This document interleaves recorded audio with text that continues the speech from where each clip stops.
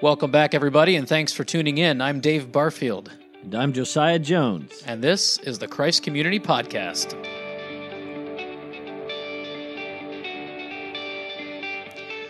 We're so glad you're here. We hope our show will encourage, challenge, and uplift you with the gospel of Jesus Christ. In today's episode, we're going to chat about some stuff going on around our church, talk about the latest sermon, read some scripture, and as always, we'll spend some time praying for you. So let's get to it.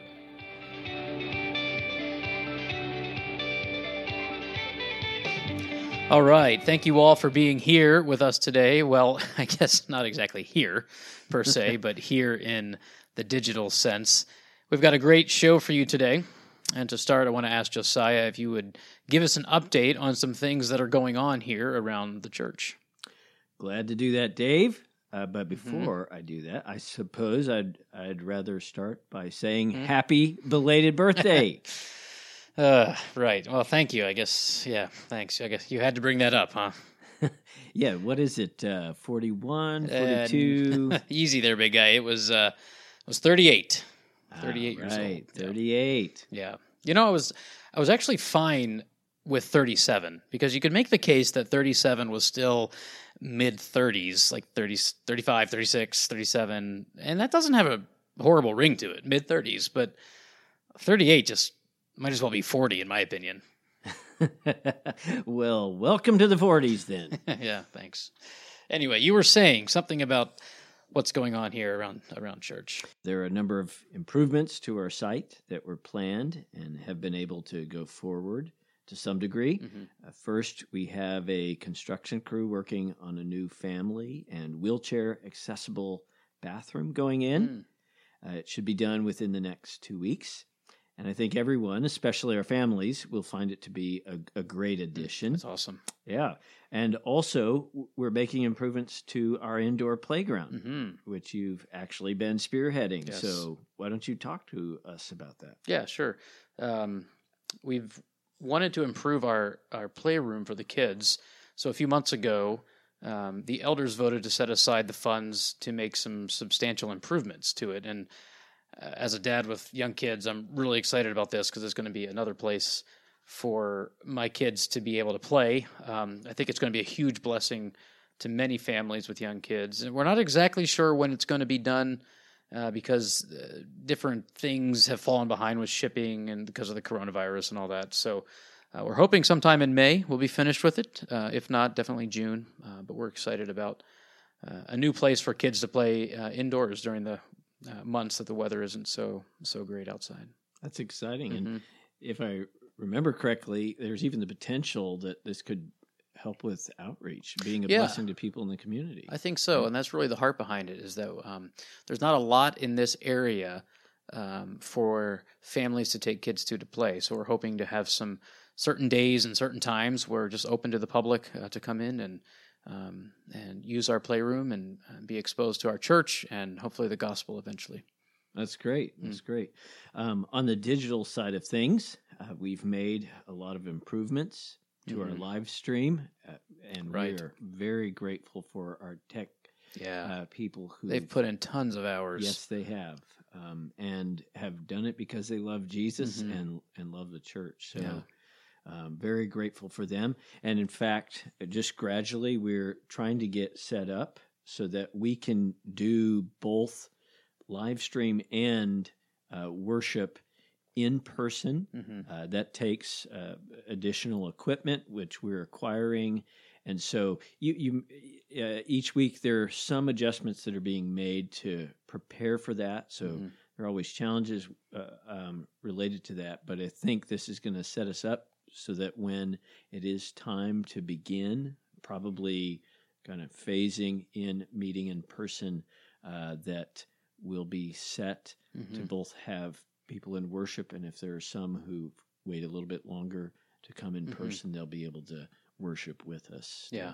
Yeah, praise God for that. It's been neat to see how so many people have jumped in to try and kind of treat this like an off season. Like, let's fix some things, let's improve some things, let's get ready for the next phase of ministry once things get back to normal. So that's been really exciting. We haven't been able to do our normal stuff, but we have been able to do some things during this time. So that's been great.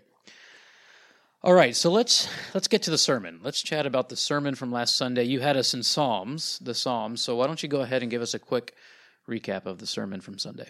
Yes, so we were in Psalm 78, and the thrust behind that psalm is it expresses God's desire and design for the gospel, this wonderful news of what God has done for us in Christ Jesus, ultimately, to be passed on from one generation to the next.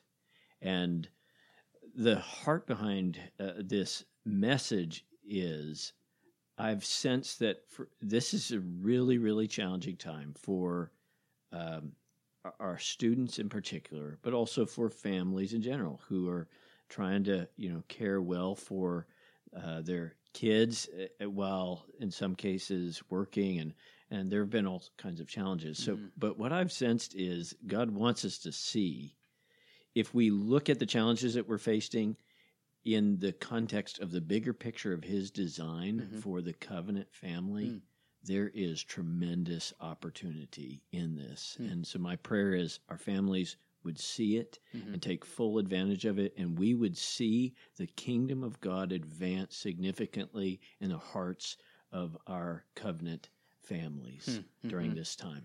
Wow. So I was on a group text this week after a sermon, and a comment that someone made in this text was about how hard it is as a parent to have grace with our kids, but not simply just to become passive. And that to me, that seems like a very fine knife's edge to walk, because in my parenting, I desperately want my kids to understand how gracious and loving and incredibly merciful God is. But I don't want that to simply become an excuse for me being passive and skipping out on my parenting duties, especially when it comes to warnings and discipline. So it feels like a difficult knife's edge to walk in my parenting responsibilities. I agree with that, Dave. And, the interesting thing is, if you look at Scripture, you see that God is incredibly gracious, incredibly patient, but He's never passive. He's always working out of His heart of tender mercy to move toward us and to enable us to see Him and His love for us and respond to it in a way that's for our good. And sometimes, as He's moving toward us, sometimes it's in a way to get our attention too. And so, but that's still His heart of love for us. He loves us enough that He will pursue us whatever it takes. Let me follow that up with this question. You said that God has a design for the next generation and the next generation after that, and so on and so on. And yet each generation, it seems like, tends to think that they are unique. And maybe it's chronological snobbery or whatever, but each generation tends to think that it's unique and is facing a unique set of unprecedented problems. And it's simply not true. Even in this age of COVID-19, this virus, it seems unprecedented. It's a novel virus, right? But it's really nothing that hasn't faced generations for millennia. I mean, this has happened over and over again with pandemics and even higher death tolls. So my question is this: how do we help our kids see that God's plan for them isn't up to debate? That God's plan, it's the same as it was for every generation before them. It's not open to debate. Yes.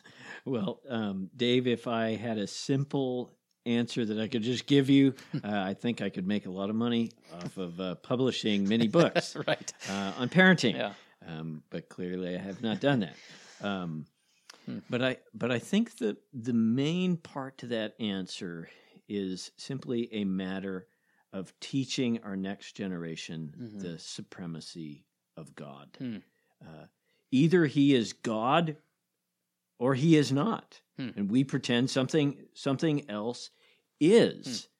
But we believe that God has revealed himself in the creation, in the scriptures, and supremely through his Son to demonstrate he is God. He is present. And even in the midst of things that to us, we think if God were present and active, these things wouldn't happen. We have seen through history, especially through the central facts of history, that at the times when it seems like things are most going off the rails, God is at work and he's active in his world for the good of his people. So this should lead us then to keep our grounding our perspective on what's happening in the world on God as he's revealed himself in the scriptures. That's a firm foundation for living and for interpreting our lives and what's happening in the world. What do you think people could replace the supremacy of God with? Like, if God isn't God, then we pretend something else is. What do we replace that with as humans? What are we prone to replacing God with in our lives? Well, there are all kinds of things that we're prone to. And I think particularly as Western Americans, we've replaced God with science. Science has the answer. And so things like what's happening now exposes, okay, praise God for science, but scientists have finite knowledge. They're not the answer. Medicine's the answer. Well, praise God for medicine, but doctors are very limited in what they can do. So you could fill in a number of things. Money. If you just have enough money, you'll have what it takes. Well, wealthy people are losing their lives, and they don't have enough money to overcome the challenges we face. So there are a number of things that we tend to replace the one true living God with, and none of them can do what he can do. And all of that often results in just a revolving morality, right? There's a sense that this is appropriate for this age because this age says so. Well, in the next age, that might not be accurate. There's just a revolving morality, and that doesn't work, really. It's not practical because Scripture shows us that there is a definite standard for how to live our lives. Yes. Otherwise, we will just have this arbitrary revolving morality. Yes, absolutely right. And I think one of the unique things as Christians is that we can have faith in God's word. And you brought us on Sunday to the Psalms, and I'm thinking of Psalm 119 and how the psalmist keeps bringing us back to love for the law of God. Yes. And that's the beautiful thing is when we see God's power and then we see this God who's used his power to redeem us, then we trust him. And so then we trust his ways. And we say, like the psalmist does in 119, oh, how I love thy law. And on it I meditate day and night. The more we see the wonders of his grace that are revealed in the gospel, the more we trust the ways of the King who sent his own Son and gave his life for us that we might have life and have it abundantly. Amen. That's good. Thanks for taking us to the Psalms this last Sunday. I really enjoyed it. It was my pleasure.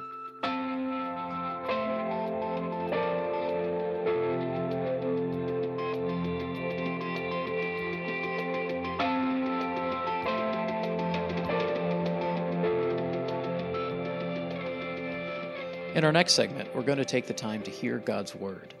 We want the Word of Christ to dwell in us richly. So as you listen, chew on these words, meditate on them, and thank God for the gift of His Word. This afternoon, we're going to be reading from Hebrews chapter 5, which focuses on Jesus, the one who is the perfect Son of the Heavenly Father. Amen. For every high priest chosen from among men is appointed to act on behalf of men in relation to God, to offer gifts and sacrifices for sins. He can deal gently with the ignorant and the wayward, since he himself is beset with weakness. Because of this, he is obligated to offer sacrifice for his own sins, just as he does for those of the people. And no one takes his honor from him for himself, but only when called by God, just as Aaron was. So also Christ did not exalt himself to be made a high priest, but was appointed by him who said to him, "You are my son, today I have begotten you." As he says also in another place, "You are a priest forever after the order of Melchizedek." In the days of his flesh, Jesus offered up prayers and supplications with loud cries and tears to him who is able to save him from death, and he was heard because of his reverence. Although he was a son, he learned obedience through what he suffered. And being made perfect, he became the source of eternal salvation to all who obey him, being designated by God a high priest after the order of Melchizedek. About this we have much to say, and it is hard to explain, since you have become dull of hearing. For though by this time you ought to be teachers, you need someone to teach you again the basic principles of the oracles of God. And you need milk, not solid food. For everyone who lives on milk is unskilled in the word of righteousness, since he is a child. But solid food is for the mature, for those who have their powers of discernment trained by constant practice to distinguish good from evil. This is the word of the Lord. Thanks be to God.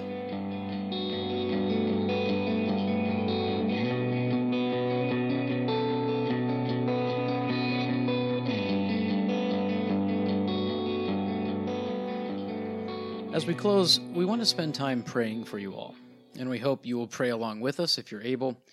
Josiah, let's change things up this week. How about I go first and then you close us? Sounds great to me. Okay, let's pray. Father in heaven, we are so grateful that, as Josiah read, you've given us your Son. This is unheard of in human history, that a God would give a Son on our behalf. And so we are so grateful. We're just in awe of what you've done for us. And we thank you that you had this plan from eternity past and loved us and reached out to save us. And so we are incredibly grateful today for what you've done for us. And in part of that plan is making Jesus to be fully human. And so he knows exactly what it's like to be us, to be made of dirt, to be made of dust. And so when we read things like in Hebrews that he's a faithful high priest and he feels what we're feeling, it's so comforting to know that Jesus understands everything that we're faced with. And so we're grateful, and we ask that you would give us a new vision of Jesus every day to see how gracious and loving and merciful our shepherd is over our souls. And Lord, I'm thinking back to the Old Testament with the countless sacrifices that had to take place, and the high priest that could just go once a year into your presence, and how Jesus is superior to all of that, and how because of his one sacrifice we can come to you countless times every day, all day long, and approach your throne and find grace to help in the time of need. So thank you so much for our high priest.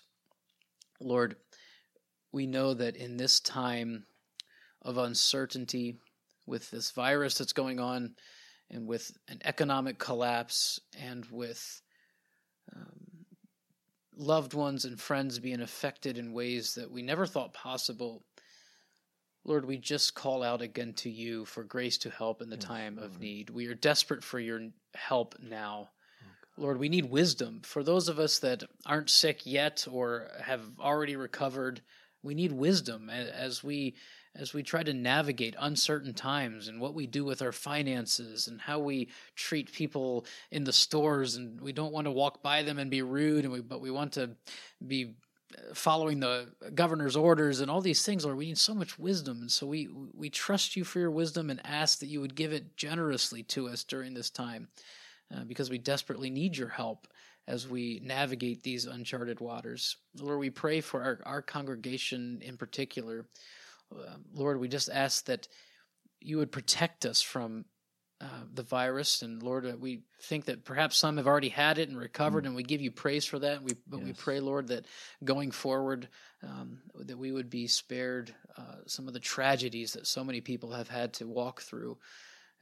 And we just ask that if it's your will, we would be spared that. But we know that whatever your will is, you will be there with us by our side, walking through those waters, because you're a faithful high priest. And so we are grateful for that. Lord, we pray that as a church we will have wisdom, as it seems like in the coming weeks we'll be able to open up a little bit and start getting things a little bit back to normal. We pray that we would have wisdom to know exactly how we're supposed to handle those things.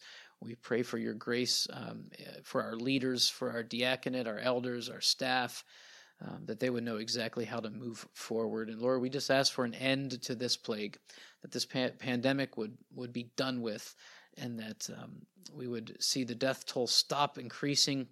And Lord, we pray above all that you would be glorified, and that through this time the gospel of Jesus Christ would go out, and that Christians would find a greater need for the gospel, and that people that haven't ever accepted the gospel, Lord, we pray that new life would be created in their hearts as a result of this time.